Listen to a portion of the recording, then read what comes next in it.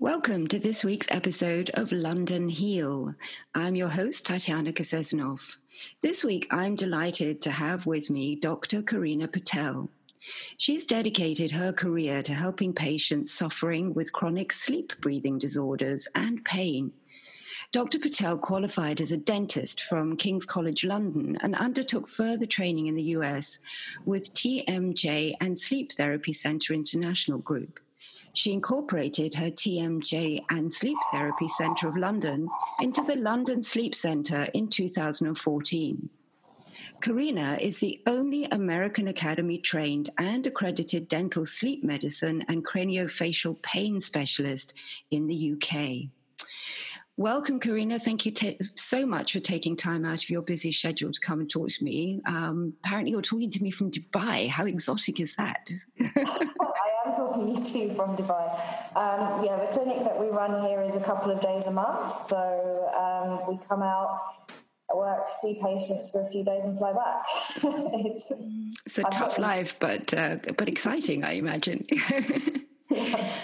So in the introduction, there were a couple of terms and acronyms that I dropped there that I think we have to kind of unpack. So I'll be straight up and say that when I was investigating, doing my research on sleep, because I think we all know how massively important sleep is to good health, I came across you and this term dental sleep medicine. Well, I consider myself pretty well informed and well read, and I have to admit I didn't even know that was a thing. So maybe you can actually explain to me and also to the listeners exactly what one can understand under dental sleep medicine, and then maybe we can move on to thinking about TMJ and what that means as part of all of that picture. Yeah, that sounds like a good starting point. So there's always been a gap in the treatment for sleep breathing disorders. There is a whole host of different things that have been available for a long time. So one of them being cognitive behavioural therapy for patients with insomnia. They have CPAP machines where you're actually ventilated, where you stop breathing. But dental sleep medicine, although it's fairly new in the UK, it has been around for a long time. So dentists are generally considered as, and it sounds a bit cheesy, but gatekeepers for the airway, because we're constantly looking through the mouth and we're sort of doing head and neck investigations throughout, just doing a general checkup. So it didn't make sense that we weren't involved in the sleep side of things. So what the actual dental sleep medicine treatment involves is wearing dental sleep devices, so appliances that are generally worn in your mouth to try and hold your jaw forward, keep the airway open and stop it from collapsing. So we're able to treat patients that have mild to moderate obstructive sleep apnea, as well as patients with upper airway resistance, snoring, all sorts of different things like that. Just to clarify, can you explain a little bit for those who don't know exactly what apnea means? Mm-hmm. So sleep apnea is basically where you have a pause in breathing. That has to be recorded using a sleep test kit for up to 10 seconds at a time. Now, it's normal for that to happen up to 5 times an hour a night, but anything above 5 times, so from 5 to 15 times, that's mild apnea, and then 15 to 30 is moderate, and anything from 30 and above is severe. So the severe patients, their first line of treatment would still be a CPAP machine, whereas the other mild to moderate category is now considered first line for dental sleep medicine devices. Okay, so that's actually where a person actually just basically doesn't breathe properly when they're sleeping, so they're getting like oxygen deprivation, right? Pretty much, yeah, that would be the category.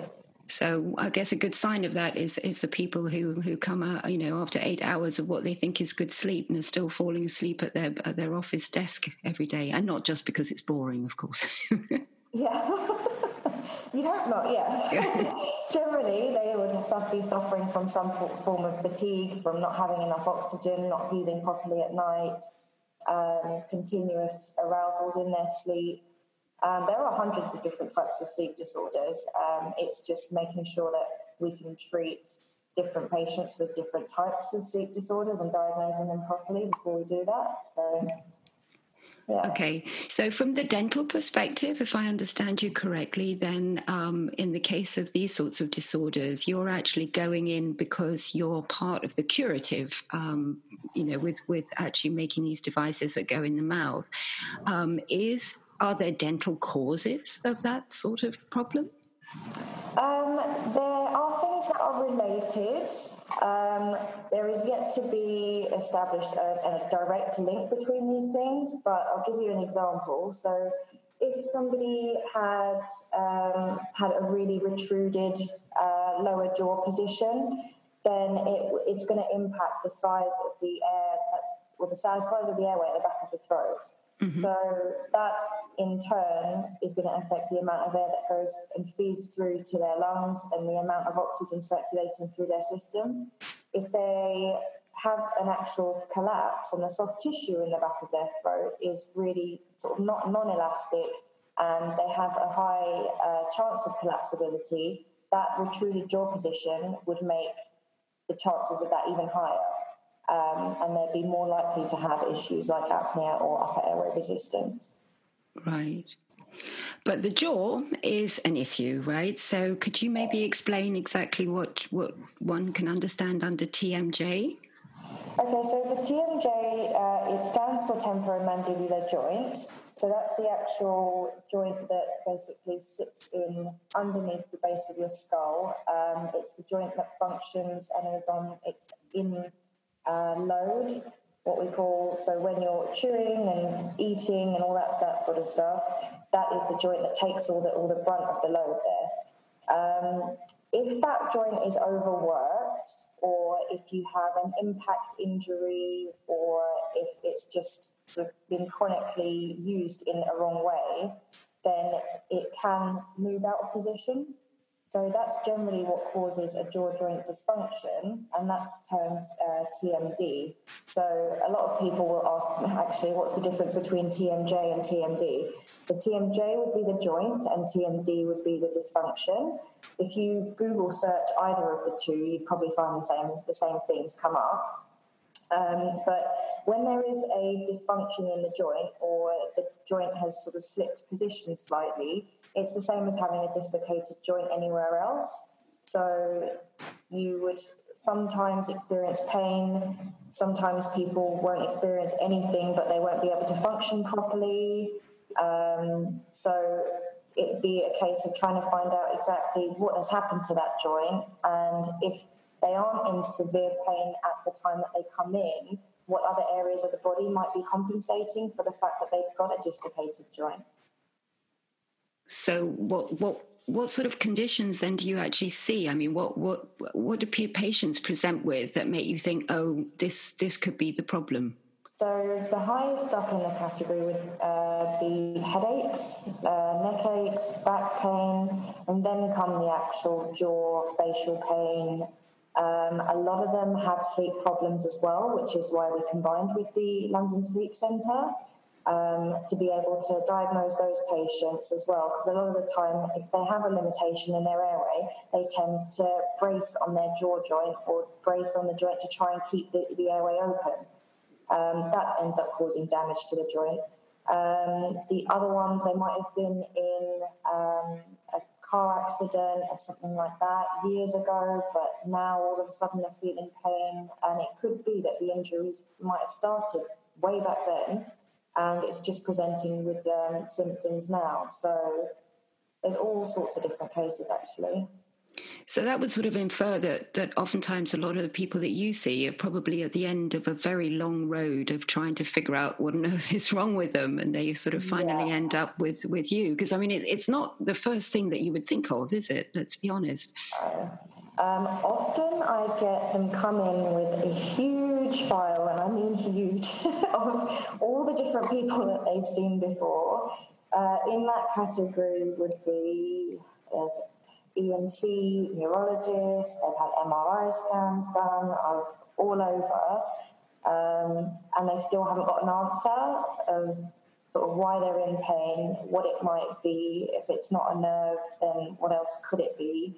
TMJ or TMD disorder, it tends to slot in where the missing gaps are. So it is one of those things. But it's not hugely known about. There's not many practitioners in the UK, which is the problem. So that's why I think they end up going to a whole load of other places before they finally figure it out. Right, because I guess sort of the GPs are not, and also not so well versed in the methodology to make referrals. No, there isn't that much training out there at the minute. I am trying to put together a training program, but at the minute, as far as I know, I'm the only person that does the sleep and the jaw together.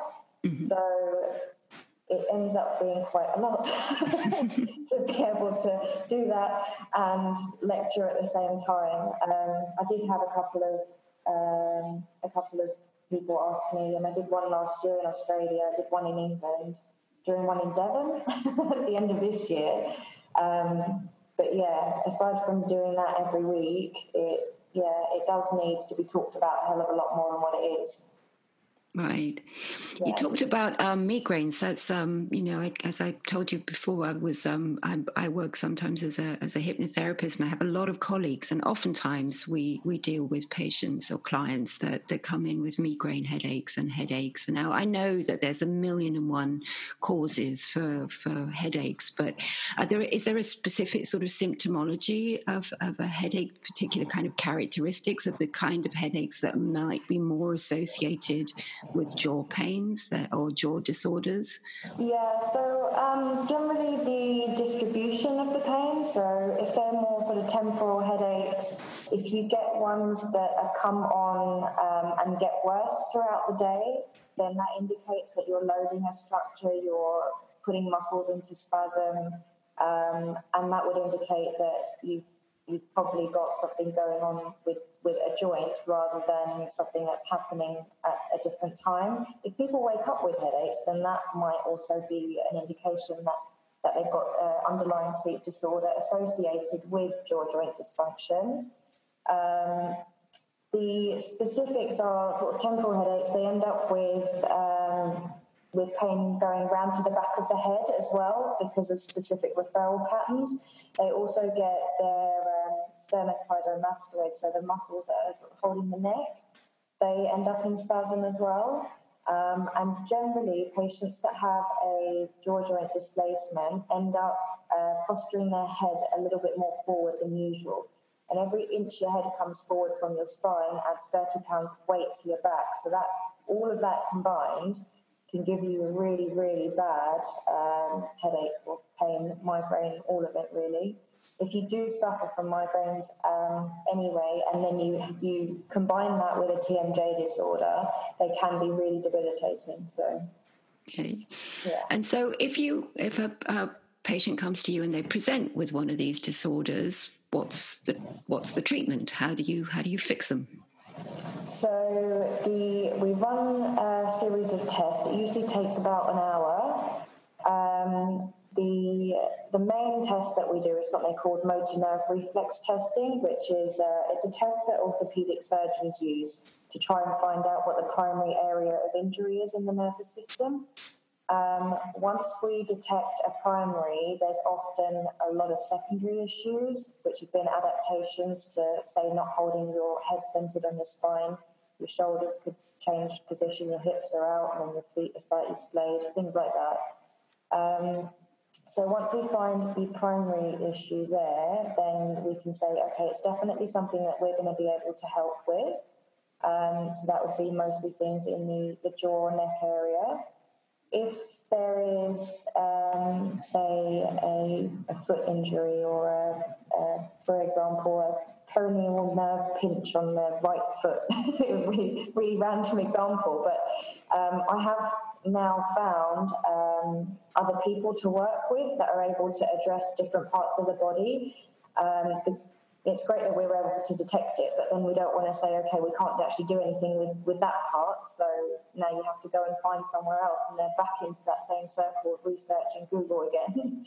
So we've actually got quite a lot of people now. So we've got a neurochiropractor that works with us. We've got a myofunctional therapist who retrains tongue muscles and all of that kind of stuff. There's a podiatrist as well, an osteopath, and we use different professionals for different reasons. The rest of the workup of what we call it when we're actually diagnosing would be a CT scan. If it's indicated during the CT scan that they have a narrow airway, we might send them then off for a sleep study if it wasn't indicated to start with.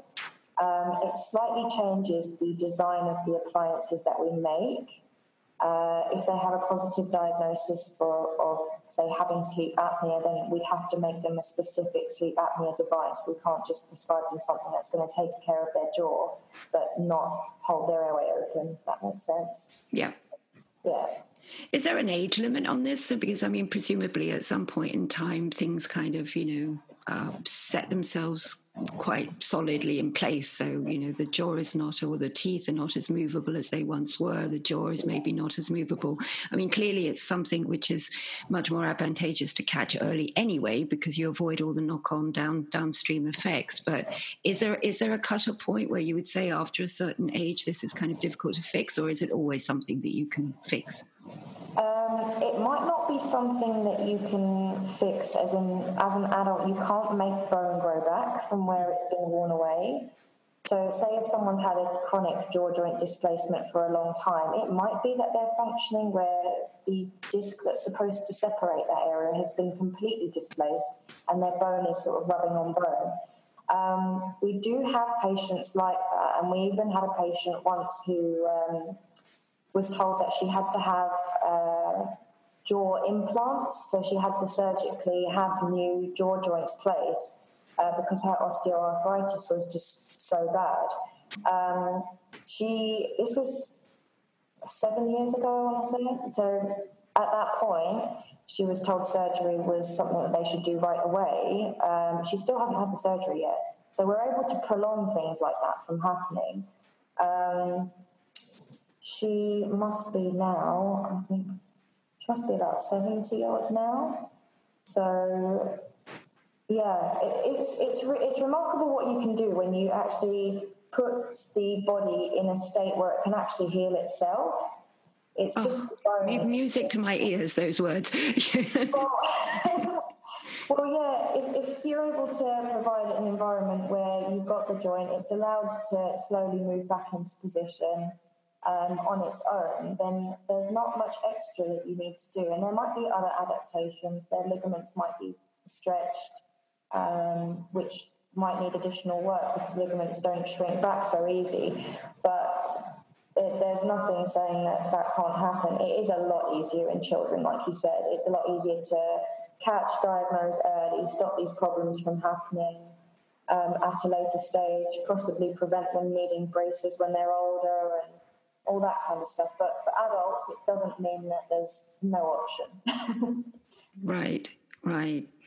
So generally, I mean, in your opinion, as I said, it was kind of like a new way of thinking about it to me, that sleep and some of these disorders. I mean, when you talk about having a problem in a jaw, that makes sense. But of course, that's all exacerbated in sleep. If it's one of those things where I just think sort of it's a bit chicken and egg. So presumably our modern lifestyles, which are very high stress, where everybody goes to sleep and they don't actually really relax, even though they sleep for maybe 5 or 6 hours, and they sleep much too little.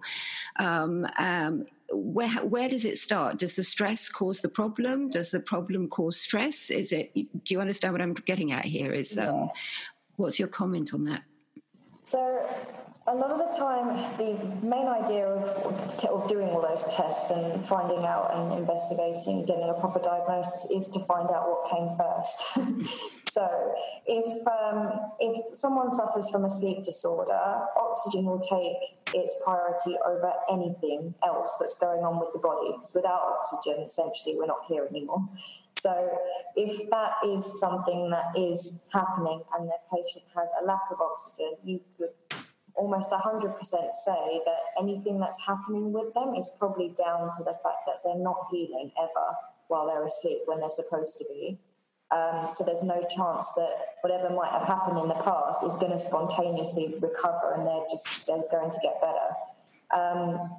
If they have a history, so if you sort of go back and sort of delve into their past, if they can think of any point where things might have changed in their mouth or anything like that, where things suddenly changed either in an accident or they had a bout of, say, old traditional orthodontic work, something like that, or they held their mouth open for really long for something, things like that. Although they might seem really little to the patients, they might actually have been something that could have caused a displacement in the first place, but then it's never been addressed, so the displacement's just got worse and worse.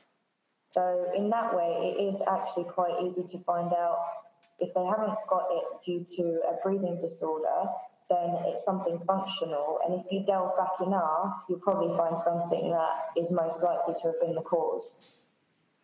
Can there be sort of emotional issues for things like this to start? I mean, I know from personal experience that I don't grind my teeth, but I clench them. And I know that when I'm upset about something or stressed, and I haven't stress managed well enough, bad me, I should be setting a good example. But then I clench my jaw, and I actually do have a little, little device, a little tooth guard to stop me doing that. So these days I'm so aware of it that I know at least I'm stressed, and I actually put the thing in before going to bed, and it really helps that I don't get neck and headaches the next day. But I have the feeling that just being kind of emotionally upset or very stressed can actually be a trigger for setting all these things off. I was going to say at least I'd say 85% of the patients before they come to me are already on some type of antidepressant, anti-anxiety medication, or a sleeping aid of some sort. And the reason for that is because when you have a structural injury, especially when it's that high up, there's no relay neuron into the brain. So if you injure another part of your body, it crosses over, it goes to a different neuron, then it travels up and goes to your brain. With anything that happens in the jaw joint, there's no relay. So there's no numbing down over going through a different nerve pathway. It just goes straight there. So it does feel 10 times more worse, basically. It feels worse than where it is anywhere else. The issue with structural stress already being there and then adding another stress to it, your brain doesn't differentiate between them too well. So it just adds on top of that pile. And say if you imagine you've got a bucket of water and it's almost about to overspill, you add a bit of anxiety in there and it's gone. And then you start getting all those symptoms. So that is, a lot of our patients are presenting in that way. Great. What would you say, for example, I mean, as I said, this was all new to me. I mean, clearly this is not a topic which is very well understood or even recognized. Can you just comment a bit about that? I mean, I know you said earlier on that you were planning for doctors to organize training programs, but why isn't this on the front page of the news? Because I mean, it's something which is, if I understand you correctly, so there might be quite a lot of diagnostics, but in terms of actually therapying patients, you get a lot of bang for your buck. I mean, it's not particularly invasive. It's not a drug therapy necessarily, and yet you can make massive changes. So why don't we know more about this? Good question. I came back from, so I studied in England, obviously, and then I moved to Australia, and I'd never heard of it before I moved at all. I didn't even know it existed. And I went down the path of neuromuscular dentistry, which is where you're trying to balance muscles on each side for migraines and headaches and things. But the more I delve into it, the more I found that there was an airway connection, and that there were practitioners all over, just not in England and very few in Europe, really, doing this. And it seems to be more in the US, in Canada, Australia, there's a lot of people doing this. But it hasn't quite got over. I don't know if it's because of sort of disbelief or for not wanting to learn new things, or because from a dental point of view, you qualify as a dentist. You've been studying for 5 years. A lot of people don't want to study anymore. So I was lucky in the fact that I was somewhere where it was readily available. I didn't have to fly to another country to learn about it because I was based in Australia for 5 years. And if I think back, if I did, or if I was going to have to fly from England to America, say once a month or however long I was doing those courses for, would I have done it? I'm not sure. I don't know. I'm lucky I was sort of right there with the information while I was. But yeah, it is one of those things. There are a few of us. There's not many. Well, let's hope this podcast gets some of the information out, and hopefully helps patients, because I just think something, as I said, something like that, which really works with the body and not against it, and actually works in line with and also triggers your own innate healing ability, is something that surely we should all be striving for, because it's effective, it's safe, and it's cheap. I mean, the NHS has got enough financial burdens that something like this could really help lift. That's another thing, actually.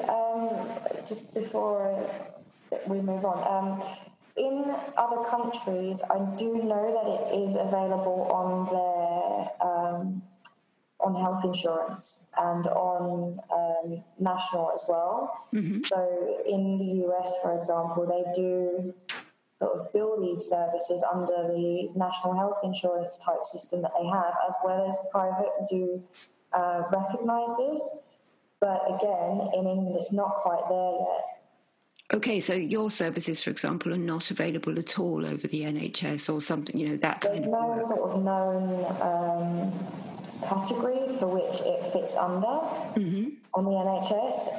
And even with the sleep disorders, they've started introducing dental appliances for sleep disorders on the NHS, but not at every hospital. And in some hospitals, the only option you will get is the CPAP machine, which there's only a 40% compliance with.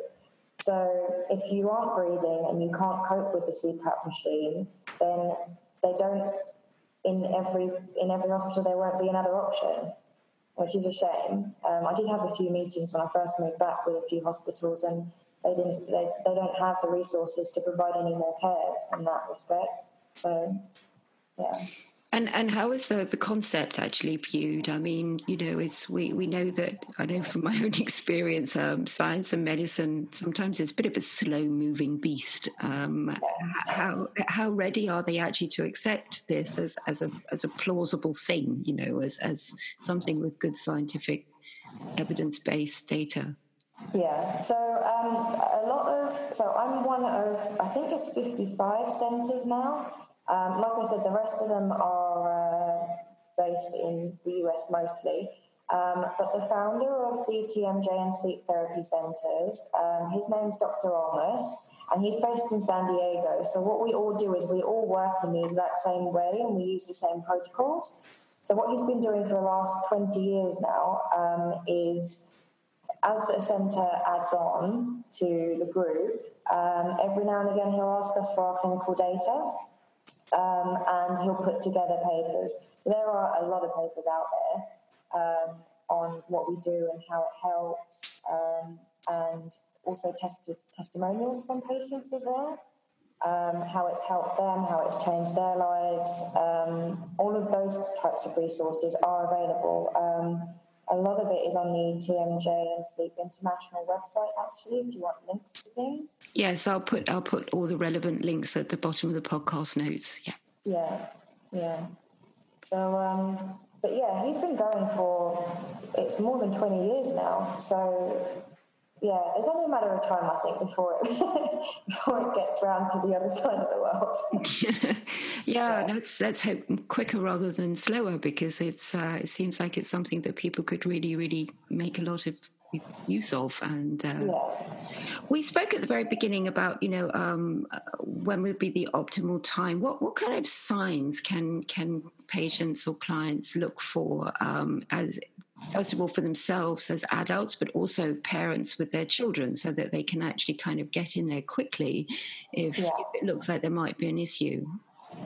Okay, so for adults, you're looking at the headaches, neck aches, back aches, jaw aches. On the other side of it, you're looking at trouble sleeping, clenching your jaw, grinding your teeth. And dentists will actually see signs of this in the clinic, but they'll mention it to you generally as a patient and provide you with a night guard, but it won't be common knowledge that actually might be a sign for a sleep disorder or anything further from there. So that's where I think the disconnect is between those two things.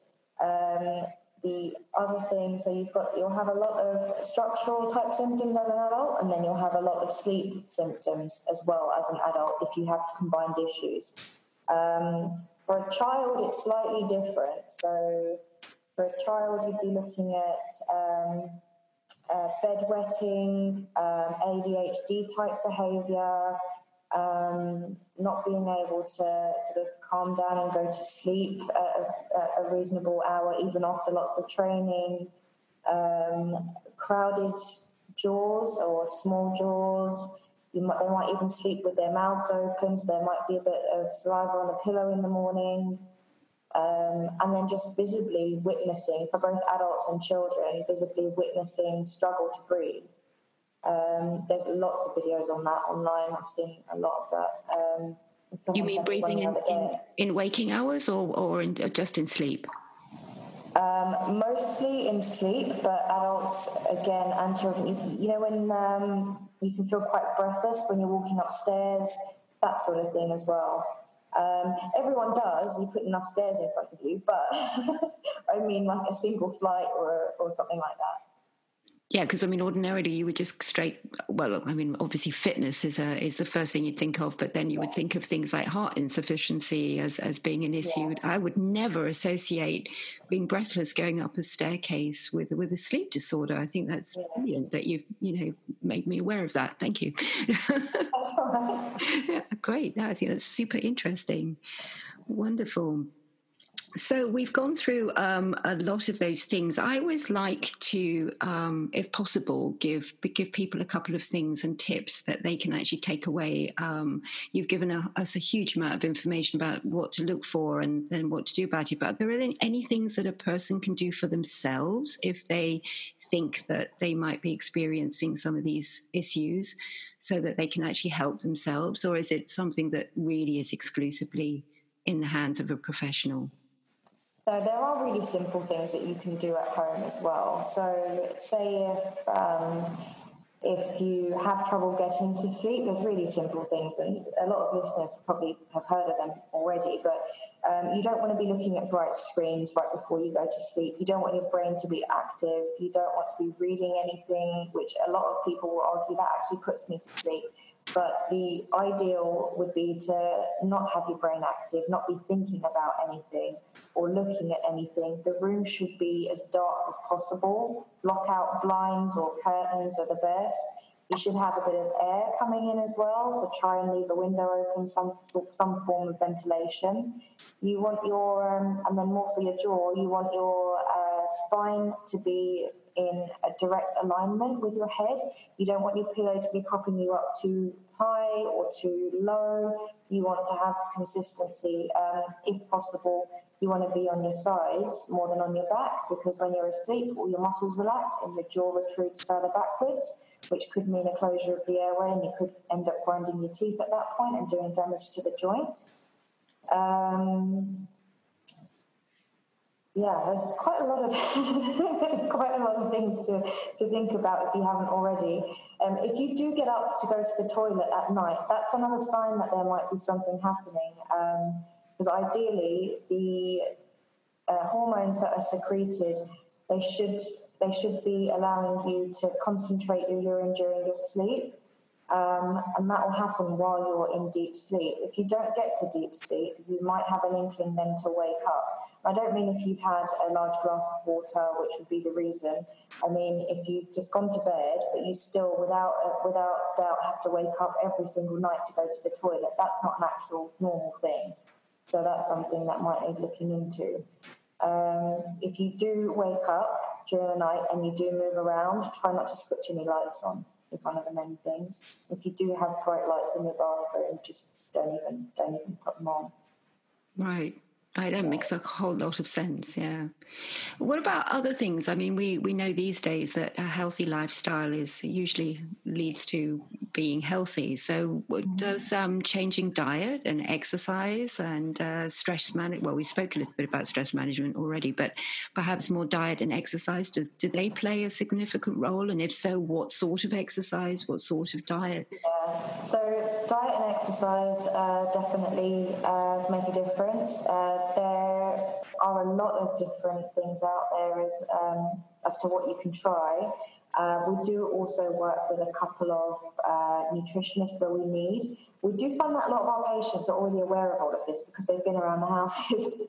But where we do have to give them advice, we advise them to try and stay off anything inflammatory, and we give out a deflammation diet guide. So that will generally be staying away from anything that will break down to sugar and cause inflammation. So that would be your carbs. You don't want them too late in the evening. Coffees and teas, if you're going to have them, you don't want them again too late at night. With the inflammation and the foods that cause it, unfortunately, the first point of inflammation is in the soft tissues of your nasal cavity, of your nasal passage. So if you do have something that's inflammatory and then you go to bed, your nose swells and you're starting the same cycle over again. So we try and get them to stay on that type of diet, and also recommending supplements as well. A lot of those multivitamins that are out in the market, they go straight in and go straight out. Mm-hmm. There's no sort of retention in them.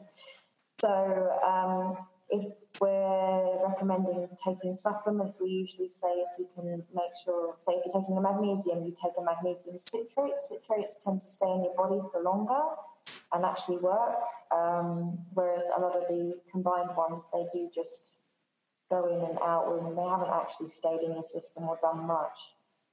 So yeah, things like that. I would imagine magnesium's a really good one, isn't it? Because I mean that's the relaxation mineral, all the way, isn't it? Yeah, there's a big stereotype actually. You have to be fat, overweight, over 50 and male to have sleep apnea. You don't. Children can have sleep apnea. We've had a 3-year-old with sleep apnea before, and you are able to get to them and do things really early to start developing their faces and their arches and their jaws and allow the airway to reach its genetic potential fully. But a lot of people argue that you have to wait until they've become an adult to see if they grow out of it. But if they haven't had enough oxygen up until that point, they haven't really had a chance to grow fully. And once they're an adult or reached adult age, there's not much growing that can happen. So, right.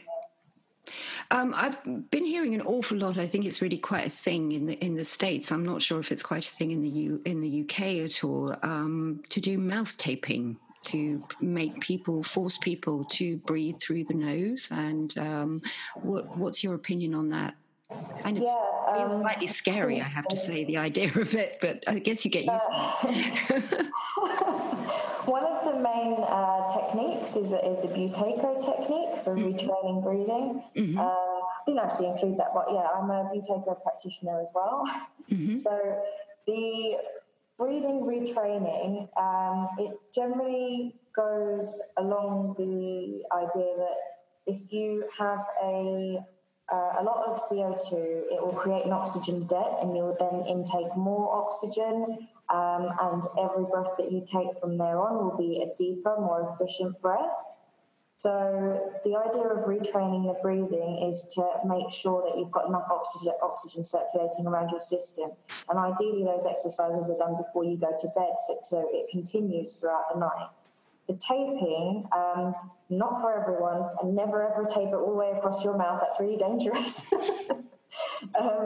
So with the taping, it's generally from one part of your top lip down, and that is to encourage a lip seal. You don't want to be doing that in anyone who's severely nasally congested, because then they literally have nowhere to breathe from.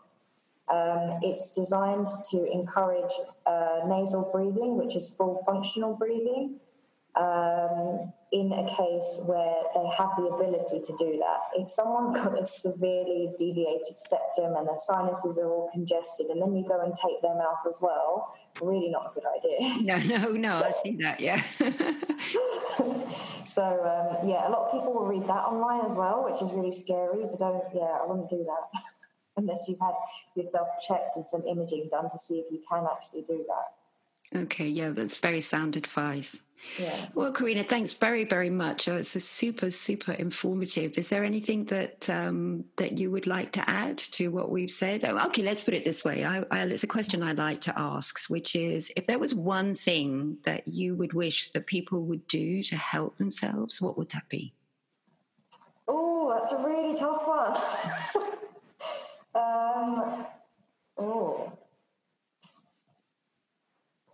I would say if you feel anything, or if you're not sure if something's normal, check it out. Don't just ignore it and leave it. I think that would be the main thing, because it could get up to a point where all of a sudden you're sort of non-functional and you don't know why. Right. Very good advice. And then I'm going to finish up with my favourite three little questions, which we always ask all of our guests, because we talk here a lot about mind, body, spirit, and obviously, you're much a believer in treating people holistically as well. So I like to think of this in terms of health, happiness, and serenity. So first of all, how do you define health? What does that word actually mean to you personally? Personally, it's the ability to function. If you can't function and you can't breathe, you don't exist really. So health to me is that. Wonderful. Yeah. And what about happiness? Where does Karina find happiness? What sort of things do you do to make you happy? I travel quite a lot amongst all of this. So that is what I love doing at the moment. I've almost completed the Seven Wonders somehow in between. And I did get asked this. I was like, don't you want to spend time in these places? And I don't have the time, so I literally stop for a day. And I can say I've seen something and I've been there. And that's I get a real enjoyment out of that. The only issue I have with it is obviously flying causes inflammation, and then I sort of go around in the same circle as well. So I'm there with everyone else. Right. And I guess the jet lag's not so great for your sleep cycles either, is it? No. So I understand where all of those issues come from. Right. Yeah. Which actually, before I go on to my last question about serenity, just to interject, because that just made me think of something. Do you recommend at all that people take things like melatonin to get over jet lag? Melatonin. If you are going to take anything, there's a hell of a lot of different drugs out there. Melatonin would be the sort of least invasive one. It does retrain your sleep cycles. So if you did take a melatonin tablet before you were trying to go to sleep and you've reached a new area, it isn't something that I'd recommend daily by any means. But if you were somewhere where you had to get onto a new timetable, you didn't want to have to suffer with jet lag, and you did have a busy day the next day, you had to get on there and be alert, you do need a good night's sleep for that. There are other medications that dumb down your whole nervous system and make you feel okay for a couple of hours, like a placebo effect more. Those ones I would stay away from. And if you were going to take anything, melatonin would be the one. Yeah. Great. Which segues very nicely then into our last question, which is serenity. I think shutting down the noise and getting away from the stresses of life and finding a little bit of serenity is absolutely crucial to good health. So how do you find serenity? How do you get to that quiet place inside? I love yoga. That really helps. Oh, and with breathing as well, actually. So if you are someone that suffers with not being able to breathe, and we were talking about breathing exercises before, yoga's a great one. So breathing while you move, and the feeling that you get after. And I even love that. I never used to be able to do that, actually. The last part of it, where you're meditating for a minute or 5 minutes or so. Now I've actually learned how to switch off, and that's something that not many people know how to do. I didn't realise how many people it was until I started doing it. But yeah, I would definitely recommend that as a way, not only for your body, but for your mind as well. Great. Well, thank you so much for coming on the show, Karina. I think you've given us a huge amount of information. You've absolutely opened my eyes to a whole subject that I didn't even know existed. So I hope the same is true for our listeners. And we'll put all the links to your contact details and websites and places where people can find out more information, because I think that this is a really, really important area of medicine, which hopefully we'll stop overlooking and start exploring, because I think it really is very fundamental. Good night's sleep and is really crucial to us all. Yeah. Thank you. Thanks for having me. I hope we get the awareness out there. Absolutely. Please keep doing what you're doing, and very much appreciate your great work. Really, really great. Thank you so much. Thank you. So listeners, that was this week's episode of London Heal. I hope you got as much out of it as I did. I thought that was absolutely brilliant and very enlightening, and hope that in the future you can all also enjoy a much better night's sleep. Of course, please rate and review us and subscribe if you think this information was of interest to you, because the more subscriptions and ratings that we get, the easier it is for me to get this information out to more and more people that really, really need it. We now have a Facebook presence, so please check us out at London Heal, also on Twitter and Instagram. And stay tuned for more of the same next week. Hope you enjoyed it, and wishing you, as always, health, happiness, and serenity.